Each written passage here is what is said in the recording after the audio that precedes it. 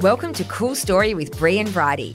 Except today, we have something very special for you.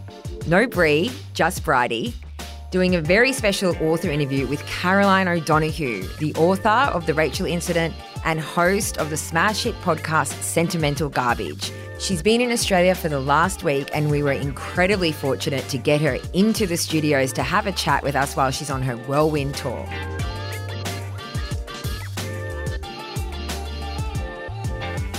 Welcome to the show, Caroline. You've walked into Australia, essentially a mini sensation, which has even shocked me as an Australian who knows your work and enjoys your work. Even I've been blown away by the response that you've received here. Yeah. Like, one, were you ready for it at all? I assume not. And how does it feel? Great question, because I'm still processing it as we speak. Because, I've been here for a week and a day now at this point, and I'm still not used to it. Like, at first when I got here, so I arrived in Brisbane, and I had this sort of sensation for the first day and a half that I was walking around trying to beat the jet lag before my first event, that I was kind of in a reverse Truman Show. where how the plot of the Truman Show is man thinks he's ordinary, turns out he's the most famous man in the world and everyone's watching him. I had the reverse, where it was there was all these chicks in my phone being so excited you're here, so excited you're in Brisbane, we love you, go here, do this, we're so invested in you having a good time. And then it's hundreds of messages, and then looking around Brisbane and being does anyone recognize me? Can you? And then when the waitress is nice to me, being are you nice to me because you're nice? Are you nice to me because you're a huge fan? and then you having the first event and having setting out a venue that I would hesitate if I would be able to set it out in London or in Ireland, and just these people who are so excited and have so many stories. And I think it's so much down to the length and the amount of the Australian lockdowns has deliberately contributed to it. And also the fact that I had a couple of big podcasts here cover it, that has just really funneled Australian birds my way. And I couldn't be more delighted, because even though that's a very logical explanation, there is every single chick I've met while I've been out here, I've just been obsessed with, you included. There seems to be some kind of spiritual thing going on where I just feel like everyone is amazing, and there's an instant click with almost everyone I meet. Oh my God, you're twin flames with Australians. It's like the Taylor Swift song. Your twin flame is not your husband, it's Australian chick. It's the nation of Australia. Did you have, because those are good solid logical theories on why you're so big here, but did you have any other theories about why there is such a connection or a twin flame happening? I think a lot about it in the context of being an Irish person. I think there is a twin flaming going on with Ireland and Australia. I mean, genetically, obviously, we have a lot in common, and there are a fuckload of Irish people here, and you're an Irish person as well. I think there are more Irish people here than there are in Ireland. I know. But you grew up in Derry. You understand why we would come here and why this would be the promised land. I went to school there a bit, back and forth, but mostly in Australia, but I did live over there a couple of times. You're so hesitant to claim you're Irish. Because it's so cringe to be an Australian who claims being Irish. It is cringe. I understand that, and I celebrate your reticence, but also I was out with you last night, and you are the most Irish person. What a compliment. Yeah, an accent doesn't mean shit. You are an Irish person, and that's how I choose to recognize you. Oh, thank you. But I think there's a twin thing going on with Irish women and Australian women, where a load of people have been asking me, after the Rachel incident and how it's been lovely and it's been a very successful press trip for that, but why the universe seems so obsessed with Ireland at the moment, and why everywhere you look there's another Irish author who's coming up, and there's your Sharon Horgans and your Aisling Bees and all these amazing people who seem to be really dominating the cultural conversation. And when they ask me about that, I kind of always think, well, I think something happened when Repeal the Eighth, the abortion referendum in Ireland in 2018, where Irish women always felt like they were being kept in the dark in terms of how our nationality was identified. I feel for example, when I was growing up, in the, noughties, the idea of Irishness was dominated by people like Colin Farrell and like Damien Rice. And like, I love those guys, but it felt like a very male world. Did you feel taken seriously as well in the early noughties as an Irish woman? No, I didn't feel like anybody was interested. If people were interested in Irishness, they were interested in Irish masculinity, I feel. And like, obviously there were people like Sinead O'Connor, who was like reviled in Ireland to the point where what happened, you know? And also the Corrs, who like were so non-political that they were beautiful and they just disappeared behind a veil of shiny hair. And so, but there was no Irish women who just were planting both feet and being like, here's who I am, let me scream at you about my life kind of thing. And then the referendum happened and we got all the Irish women came together to make that happen. And Irish men too. I don't want to disavow their contribution, but mainly Irish women campaigned and they got together. And I felt like when they realized that they had the power to change their own country, this cosmic psychic shift happened that just allowed for all this power to become unleashed onto the world. And like Irish femaleness is like this fucking dragon circling the planet now. And I feel like the same thing's happening with Australian women. And I think it might have to do with the apology possibly, or like the sort of the politics of the nation changing. But it seems like there is this dragon that's about to release from Australia and circle the world as well. Do you think? I think that there are parallels between the way that Irish people were thought of when I was growing up. People very interested in Irish masculinity, but also thought as like this fun, drunk nation. Yeah. And that's kind of how Australia is thought of now, and not taken that. Well, I feel not taken that seriously on the world stage, and I think that there is huge potential for that to change, and the dragon could be unleashed. But I don't think we have the politics just right yet. Yeah. But I hope that we get there in the next decade. Yeah. Yeah. Do you know what date is it today? October 16th. 16th, yeah. And so I was in Melbourne. My big show was on the night of the referendum, which was tricky, you know. Yeah, that would have been a hard mood. That was a hard night. Yeah. And my co-host that night for the show, Miff Warhurst, I sort of said to her, I was like, I think we really do need to acknowledge the elephant in the room before we just like burst into like, welcome to Live Sentimental Garbage. Who wants a hot take on Dirty Dancing? Do you know what I mean? Like, and what I said then is, you know, and again, to draw yet another parallel between Ireland and Australia, I was like, when, you know, in 2002, there was a referendum on abortion rights. And, you know, that was for in the small number of cases where a woman's life would be in danger if she were to carry on with the pregnancy, and allowing for terminations in those cases. And the referendum failed. And then in 2018, we had the referendum again, and it was abortions legal in any situation. It's really a short amount of time. It's a really short amount of time. 2018. Yeah, it's the length of an adulthood kind of thing, of like becoming a teenager. And 2002, that was a day of shame for Ireland, for sure. Just like I feel like Australia has just had with this referendum. But it's like, it is a sort of a sign that you can lose a battle, but it doesn't mean you lose the war. And sometimes the war, like the result that we got in 2018 was so much better than the one we could have gotten in 2002, you know? And that referendum and the ramifications of it are all through the Rachel incident, even though it's this fun, sexy book about being in your early 20s, but you can still feel how it impacted, you know, people's lives in ways that they might not necessarily have thought of. And it is, you know, a theme to a degree. Taffy Brodesser-Akner, she says about writing novels, you know, people, especially when women write novels, but anyone writing a novel, everyone thinks it's just true. Yeah. Like, you know, it's written as a memoir. But you've been very open about parts of this being true. And Taffy says that, you know, when it comes to a novel, everything's true and none of it happened. Yeah, yeah. Which I think is 100%. Perfect descriptor of your book. But some parts must feel awkward, in particular when I finished it. Yeah. I thought, is it awkward for you to think of your parents reading these sex scenes since the character could be such a stand-in for you? Oh, my God. That's so funny.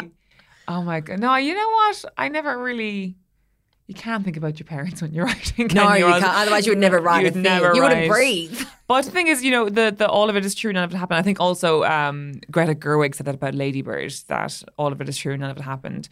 And that is certainly true of the Rachel incident, where like the only thing that is true is the fact that me and my best friend Ryan, who was in the closet at the time, we lived in this tiny little house together in Cork City during the economic recession. And that to me, the part's the truth. And then the entire plot is fake and all those other characters are made up. And yes, Rachel could very easily be seen as a stand-in for me because we have all these autobiographical details in common. But I don't see her as being spiritually like me very much at all, actually. I see myself as actually closer to James in that I was the person when I was that age. I was like bursting with like I need to get out kind of thing, and I need to write job applications to sort of like internships in other countries, and like I need to focus on a plan.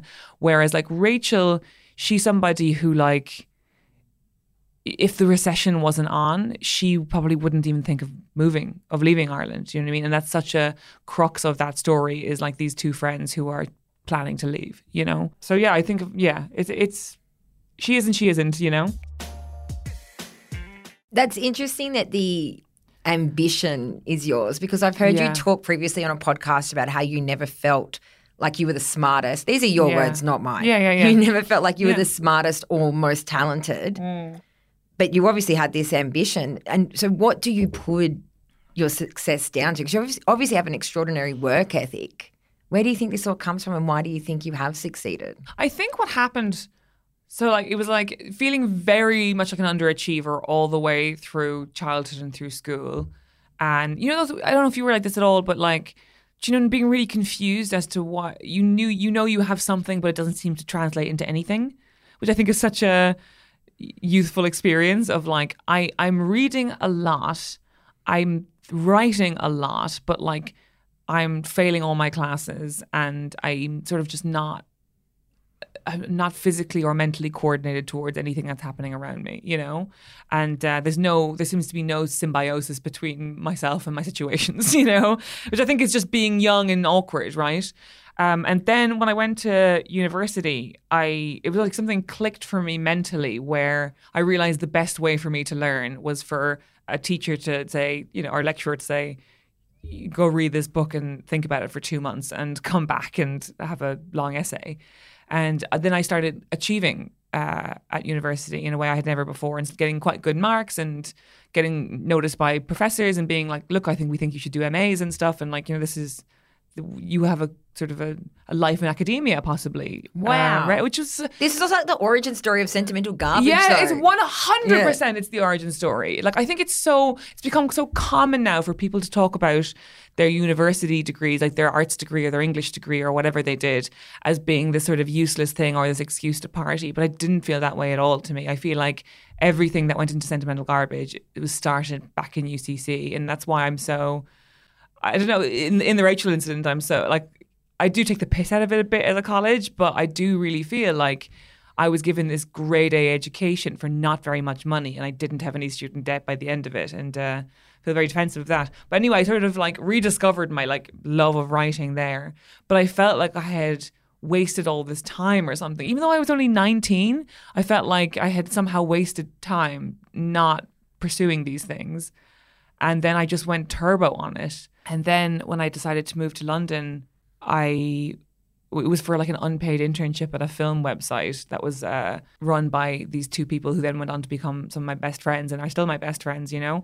And I had a whole kind of artistic community that I met through that internship because it would be like a set of 4 new interns that would change over every 8 weeks, which is so like predatory, but like meant that we had this artistic community. But how is anyone getting anything done? Like by the time they're just getting the swing of it, they're out the door again. They're out the door. Yeah, because that's the thing. They only hired people who could already write, and so everybody we had this community of people who like the only reason they moved to London was to write.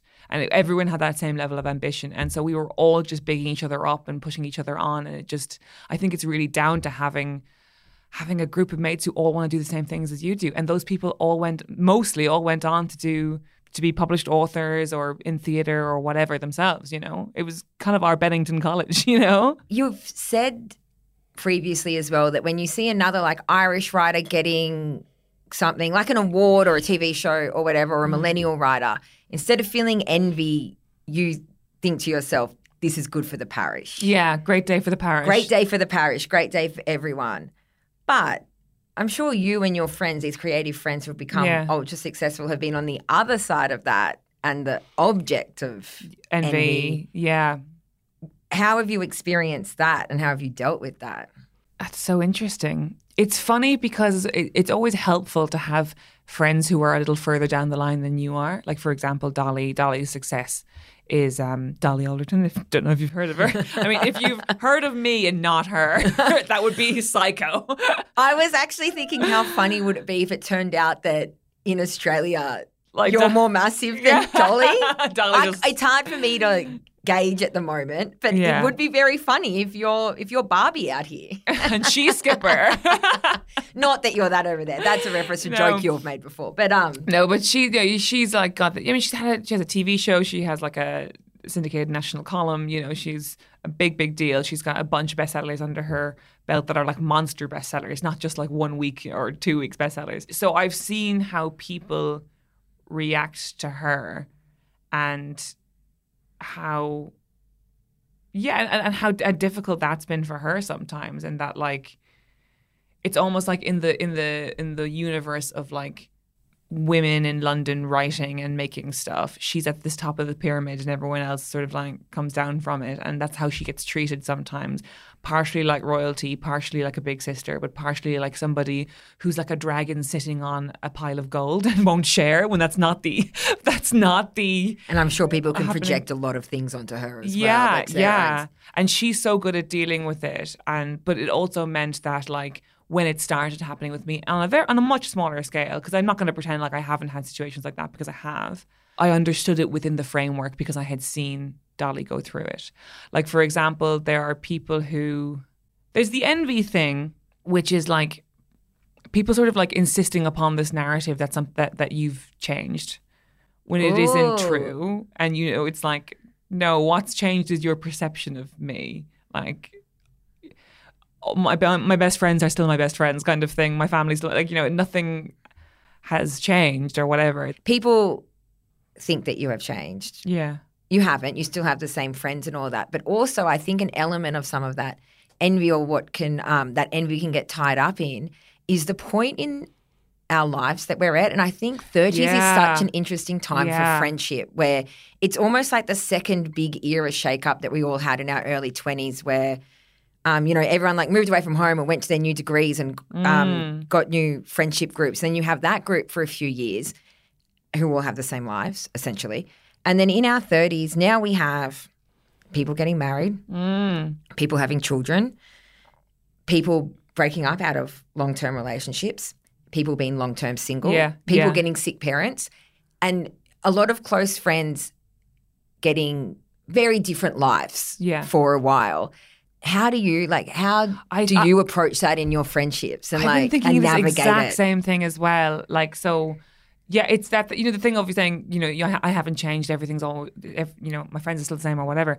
But like, I think our entire generation, we are coming of age, in not coming of age, but like we're coming of sense and we're coming of adulthood in a much deeper way. Like people having children are not, people being much more serious about their jobs than perhaps they were 10 years ago.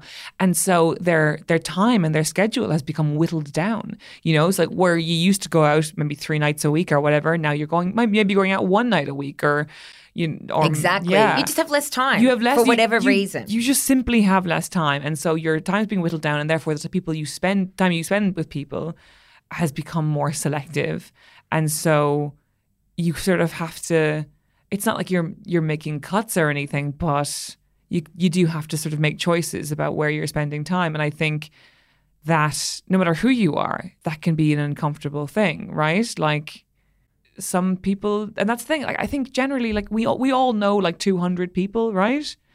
And I think really if we think about it, outside of our family, we can only really deeply care of about 10 max, you know? And so what do we do with our wider groups of acquaintances and friends, and you know what I mean? Do you have this problem ever? Like you've got 2 small boys, so yeah, well, especially in my mid-30s, and I've got 2 little kids, and you know, some of my closest friends most of them don't have children. Yeah. And they've been amazing to me. So I think I've kind of had a different experience to other people, but it's still very noticeable to us that our lives are so different. So you have to really want to make the time for each other. Otherwise, it's easy for it to fall away, or it's easy for it to fall away for one person and not the other. And then that's when feelings get hurt as well. And so that's why I've been thinking a lot about changing, evolving friendships, some getting deeper, some that you thought that you would be close friends forever fall away. And do you have this? Has this occurred to you? Because I've been thinking about it a lot. How the close friends my parents had when I was a kid, and how those changed or fell away, and they were kind of at the same age that I am now, or a bit older. And I'm thinking, wow, this is just the cycles of friendship. And I think we're in a very specific era of friendship transformation. Yeah. I think about my mom and her friendships all the time. Like, because if you think about it, like our generation is so different in that because the recession sort of scrambled so many of our life events, or they delayed them. I think lots of people, obviously, of our generation get married later. You excluded, obviously. Get married later, have children later. Yeah, very. They get married later, they have children later. And so the wedge for spending a load of time with your friends is longer and bigger. And so having multiple dinners a month with the same friend in your 20s is like a thing that happens. And so we have, and this is, I think, why so much millennial literature focuses on the politics of friendships rather than the politics of romance, because it's a much more tangled, intense thing that goes on for much longer in life than it perhaps did in previous generations. I think of my mum's generation, when she was my age, she was having me, her fourth baby, you know, and the people who would have been her friends would have been like people on the road who were also raising their kids, and there would have been an understanding that their friendships were kind of because of the children kind of thing. And I don't think she really maintained those friendships that much over the years because they weren't really founded in connection or great laughs. So it was natural, just though, like, to be so founded natural. in circumstance. Yeah. We need friends in circumstance. It's like work friends as well. Yeah. Yeah, totally. And I think our relationships to friends were therefore different. But then I think I see her now and she's like in her 60s, and about 3 years ago she met this group of women through COVID who walked their dogs together. And now she feels about them the way I felt about my best friends when I was 25, when I had all the time in the world and I had so much time for connection and love and dinners and friendship. She is like that with them. And I find that fascinating. And also exciting. That's Yeah, something isn't that exciting for us gorgeous? to look forward to Yeah, know that yeah. we're going, because that's what I tell myself a lot as well now. I'm going to get time back. Yes. It's not always going to be intense as what it is in Yeah. our 30s. Yeah. Like, we're going to hit those career goals, or the children are going to grow up or whatever. Yeah. And then, we're going to get Totally. time back. And it's exciting to think of new friends at 50 Isn't and not that? everything being the Yeah. same now. Yeah. Yeah. I found when I was in Melbourne last week and I made loads of new friends, and they were all seemed to be Gen Xers as well, just the people I was like running into and having fun with. My favorite generation. The best, the forgotten generation and the best generation. And like, it's so fun being out with women whose children are grown and they're just ready to fucking have fun again. And like, it was just some laugh, because they're such a laugh. They're so interested. They're so alive, but they have like the sort of like Cold War vet sort of like stare of being like, you don't know where I've been, you don't know what I've done, you don't know the sort of like the late night calls I've had from my teenage children, the ER rooms I had to visit kind of thing. You know, they've just had all this life and I just want to like eat their life, you know? And nothing stupid is going to bother them. That's what I love about those kind of women. They are not going to blow up or get cranky or get derailed by things that don't matter. Yes, exactly. They've been in the ER room too much. Yeah, they've been in the ER. Exactly. Totally. I noticed, like, because friendship was obviously a huge appeal of Sentimental in the City. One, you were dealing with like a seminal text of our generation, obviously Sex in the City. The friendship between you and Dolly is obviously a huge part of the appeal of that podcast as well. Well, I think it's obvious that it's part of the appeal. Oh, yeah. I noticed in the Rachel incident, direct quotes from that podcast in the book. Were those Easter eggs? Are you Taylor Swift? Taylor Swift of writing books. How did that happen, and why did you leave them in there so verbatim? Funny, isn't it? No, it's, do you know what's funny about that is because I started writing the Rachel incident probably about 3 or 4 weeks before I started writing before we started recording Sentimental in the City. And the Rachel incident was written in a really short period of time, which is so unusual. It was written in about 11 weeks. And so it was this really concentrated time of like anything that was around me was being sucked up. I was just so porous.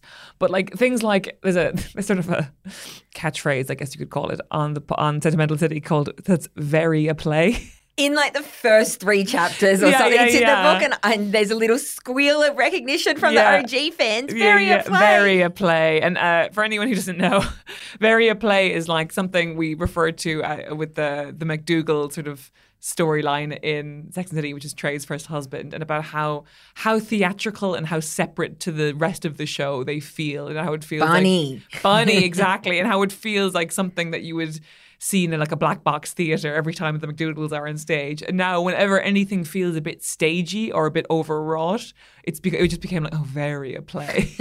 This is very a play. And so that was like a catchphrase that me and Dolly had going in our friendship for about a year before we even started doing Sentimental in the City. And so I often write in private jokes into books because, like, as you know yourself, writing a book is such a lonely experience that you need to put in stuff that sort of makes you laugh or like will make your friend laugh when they read it, kind of thing. And you don't think that your private joke is going to become like an international thing. And so it's so funny that like, when I put it in, I had no idea that. Oh, so you hadn't said it on the podcast yet? Oh, no. That's so funny. Yeah. And then when it came to copy editing, I was like, well, leave it in. Why not? But there's a few different bits in there, and there's bits that like that James says were Dolly quotes. I noticed. Yeah. And there's also a bit where that I got off Dolly that Carey, who is Rachel's boyfriend, he says to her at some point. She says to him that she like, without spoiling it or whatever. She says that, like, I didn't want to tell you, I didn't want to bother you. I wanted you to love me for being kind of fun. And he's like disgusted by this. And he's like, when you love someone, you love the whole person. It doesn't matter when they're being difficult. It doesn't matter when there's a problem. And that's like a direct, like a thesis of Dolly's life. And it was fun to put it in the mouth of like a sexy boy. A beautiful little nod to her. Yeah. Your co-host, by the way, who isn't in the studio today, there's a picture behind you. She's exactly how I imagine Rachel. Oh, really? Yeah, Brie Lee. Rachel looks like her. So Rachel looks essentially like a model. Like a model, yeah. No, she's tall as well, like you. Yeah, she looks like a tall girl. She's very, well, you can see her next to me. Yeah, she's very tall. It's just the long hair, and she looks very tall. And like, I'm like, oh, it was so weird talking about the book, and I was like, yeah, that's always how she looks in my head. Well, the listeners now, when they read the Rachel incident, are going to have Brie as the stand-in instead of you, because I didn't have exactly you actually, because there were a few differences, but there are certain points where I am just like thinking in your voice while reading it.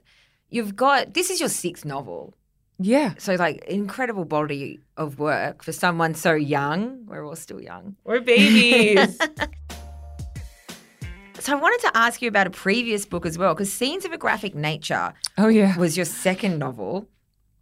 And I just think it is such a like thrilling, sexy, fraught, fun book. And I read it and loved it. The plot is a bit complicated, I think, to explain. But I think that's one of the reasons why it didn't do very well, was because the plot is very complicated. So I wanted to ask you how you feel about, what's your relationship like with that specific book? Because I thought it was such a unique feat. Oh, thank you so much. I love that you loved it. And we were out last night for drinks and you were talking about how much you liked it, and I wanted to cry because it's so rare that people talk to me about that book, because it was this thing where I wrote my first book, Promising Young Women, and I did the classic thing of like getting up at 6 a.m. before my day job or whatever and writing my 1,000 words, and then after a while there was a book and it happened.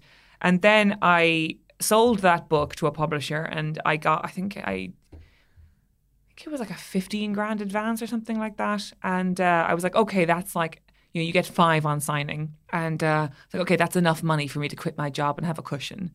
And so I'm going to make a go of being a freelance person. And that was 2017.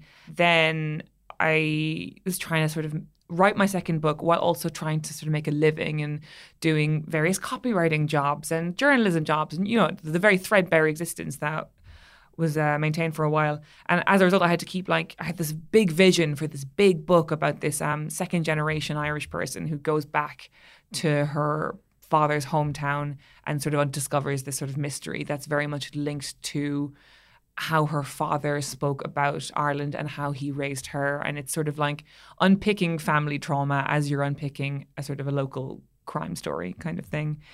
And I was so passionate about it, but I also didn't have the time to dedicate to it. So I just kept picking it up and putting it down. And because of that, it just kept taking longer and it kept getting longer. And I think as well, the longer you sit with a book, this is a real mistake and I don't want any other authors to make it. The longer you sit with a book, the more it has to do for you. So it's like, for example, I wrote Rachel in 11 weeks and I didn't have any consensus of like, well, this has to be the book in which people take me seriously. This has to be the book in which my politics are correct. This is my book, whatever. This is the book that gets me a TV deal. A TV deal or nominated for awards or whatever. The only ambition that was going behind that book was that I needed a book. I had a book due and I needed to write one. And there was a great freedom that came with that or something because it felt like a heist. It felt like, right, well, like, let's get the boys together for one last job and see if we can do this, you know? And there was something I felt like a bird on the wind when I was writing Rachel. And then, but with Scenes, it was like, I was like, okay, now it's year 2 and I'm still working on this. It's like almost year 3 and I'm still working on this. It felt like it got more... I'm still really proud of it, but it felt like it got heavier with my anxiety. And I feel like, which is good because I think the main character of that book is a highly anxious person. So it feels heavier, maybe. And the plot is very complicated. The politics are very complicated. The people who loved it really loved it. But also it came out then after all this waiting and work and anxiety came out in the middle of the pandemic when like, it was like literally in a 6-week slot. Where in England anyway, where the bookshops were open and then they were about to close again. It was like between lockdown 1 and lockdown 2.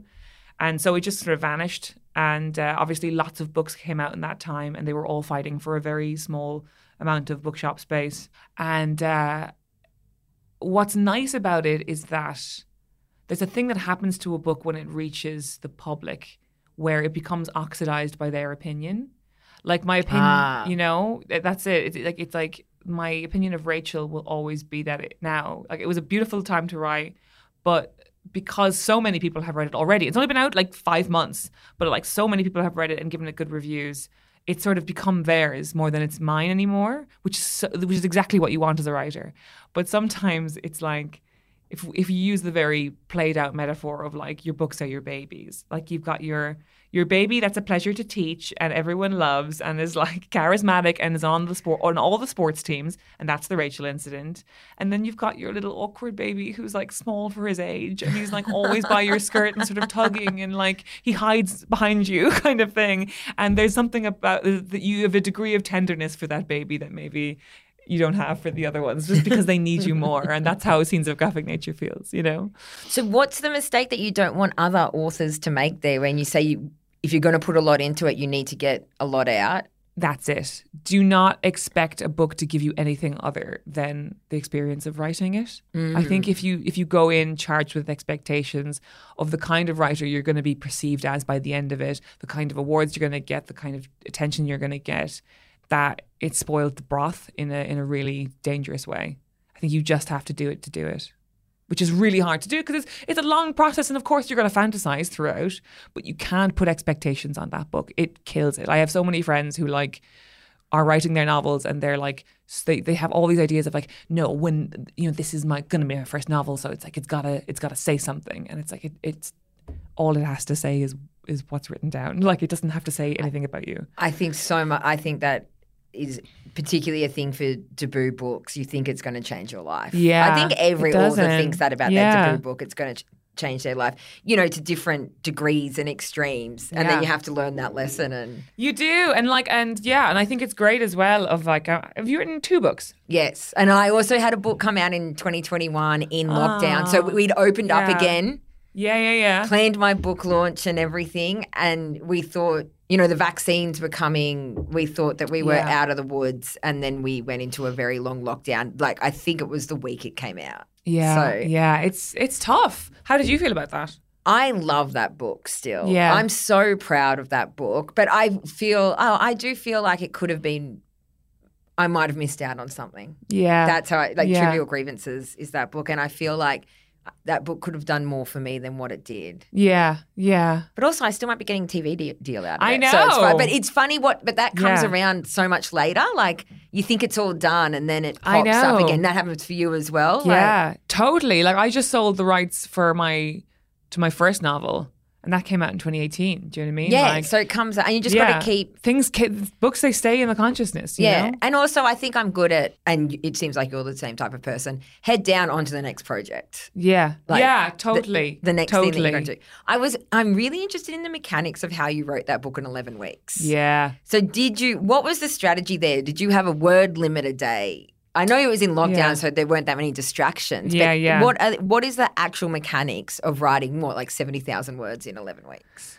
And coming up with a story as well during that. That's actually a really short amount of time even to come up with the story of your book. So the reason it had to be on 11 weeks is because I was given 3 years to write my next book, but and I had this whole plan. It was for a book called Claire, and it was supposed to be this sort of like Black Mirror-esque sort of feminist parody kind of thing about like a feminist workplace gone awry. And my publishers were very excited about it. I had sent them the first 20,000 words, and the longer it limped on, it just kind of like just wasn't working on a number of levels, which I've talked about elsewhere and I won't get all the way into here. But then when I realized that, I was just like, I can't finish this and I can't promote it either. Because if you hate something, if you've written several books as an author and you can't make it to the end of a first draft on a next book, then it's not the same as being a debut and not being able to finish a draft. That's a different animal, I think. Mm. If you're a career author and a draft just isn't working, you really have to go back to scratch and be like, unmake it. Either go back to the very, very beginning and find out what's not working, like taking apart a car or something, or you just have to like scrap it for metal, you know? And well, I chose the scrapping it because it was making me so miserable. And I had a note in my phone, my notes app, that was inspired by a conversation I'd had on Twitter with somebody whose name on Twitter I forget, which is very annoying. Oh, no. I know, it's been lost to time. But they were talking about the Irish campus novel. They're talking about circle of friends and normal people, and about how like the joke was like, oh, these campus novels are always in Dublin. Why is nobody ever like written a book about the University of Limerick or something, you know? And then I started thinking about what a University College Cork campus novel would look like. And then I realized, I was like, well, if I were to write a UCC novel, the campus novel wouldn't even take place on campus because I spend so much of my time off campus at my part-time job. And then it just kind of flourished from there. And I realized that like that time I had spent with Ryan, my best friend, he like changed my life and my brain in such a significant way. And I wanted to sort of like write about it and honor it.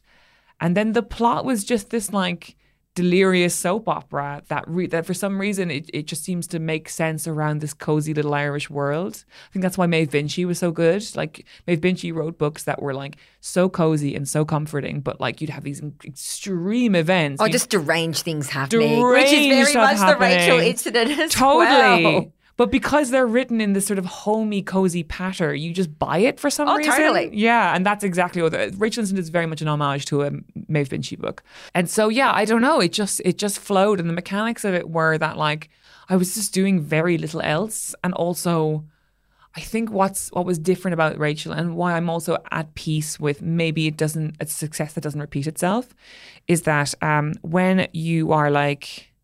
When there's no new events happening, which is so the experience with lockdown, you're stuck with your memories in a different way. And I think lots of people reached out to old friends and old boyfriends. I remembered things that I just had not thought about in years. I remember that time of things coming back vividly, even just random nothing memories. Yeah. Like remembering a shop that I used to go to when I was 23. Totally. I remembered a girl I was friends with when I was 14, and suddenly I was like, she had a sister who was younger than us. I wonder where that sister is now. And then doing a deep dive on that sister. She's a pianist in New York. Amazing. I know, good so you got an interesting story at the end of it. Right. And it was so satisfying, like following the threads. But that's what Rachel felt like. Writing Rachel felt like Googling someone you used to know 15 years ago and like going on a trail kind of that. That's the same sort of adrenaline spike of when you're on a rabbit hole of somebody you used to know. Did you write every single day of the 11 weeks, or did you have to take like a Sunday off or whatever? I don't. It's all such a blur now. I think I was averaging generally my average would be 1,000, maybe 1,500 words a day. Mm-hmm. And I think in sessions, and this one I was probably averaging 3,000 or 4,000. Wow. So I was still taking weekends, I'm pretty sure. I would have done, but... That's incredible to do 4,000 in one day on a novel. No, the brain drain of that is amazing. It's insane. Yeah, and like the odd time now I can do it, but only if I'm on deadline. And you get that sort of like buzz of adrenaline on deadline. And sometimes you can do a 5,000 word day, but like, yeah, it's a lot of words, you know? Oh, I'm so happy that your podcast and that book brought you to our shores where you got to realise you're an Australian sensation. My favourite country in the world. You'll come back so much that you will become our Caroline. I want to be our Caroline so much. Our Caroline in Australia. Yeah. I would love that. Thank you so much for joining me today, Thank you, Bridie. Caroline. And if I may add, I don't know the most about Australia, but I do feel the most about Australia.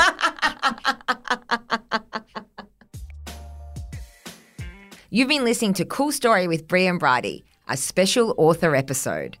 This episode was produced by Sam Devonport and recorded on Gadigal land in Sydney. You can find other episodes wherever you get your podcast, and please rate us and leave a review. We love reading them. And you can also find us on Instagram at Cool Story Brie Bridie. Want to hear a cool story? Find us wherever you get your podcasts.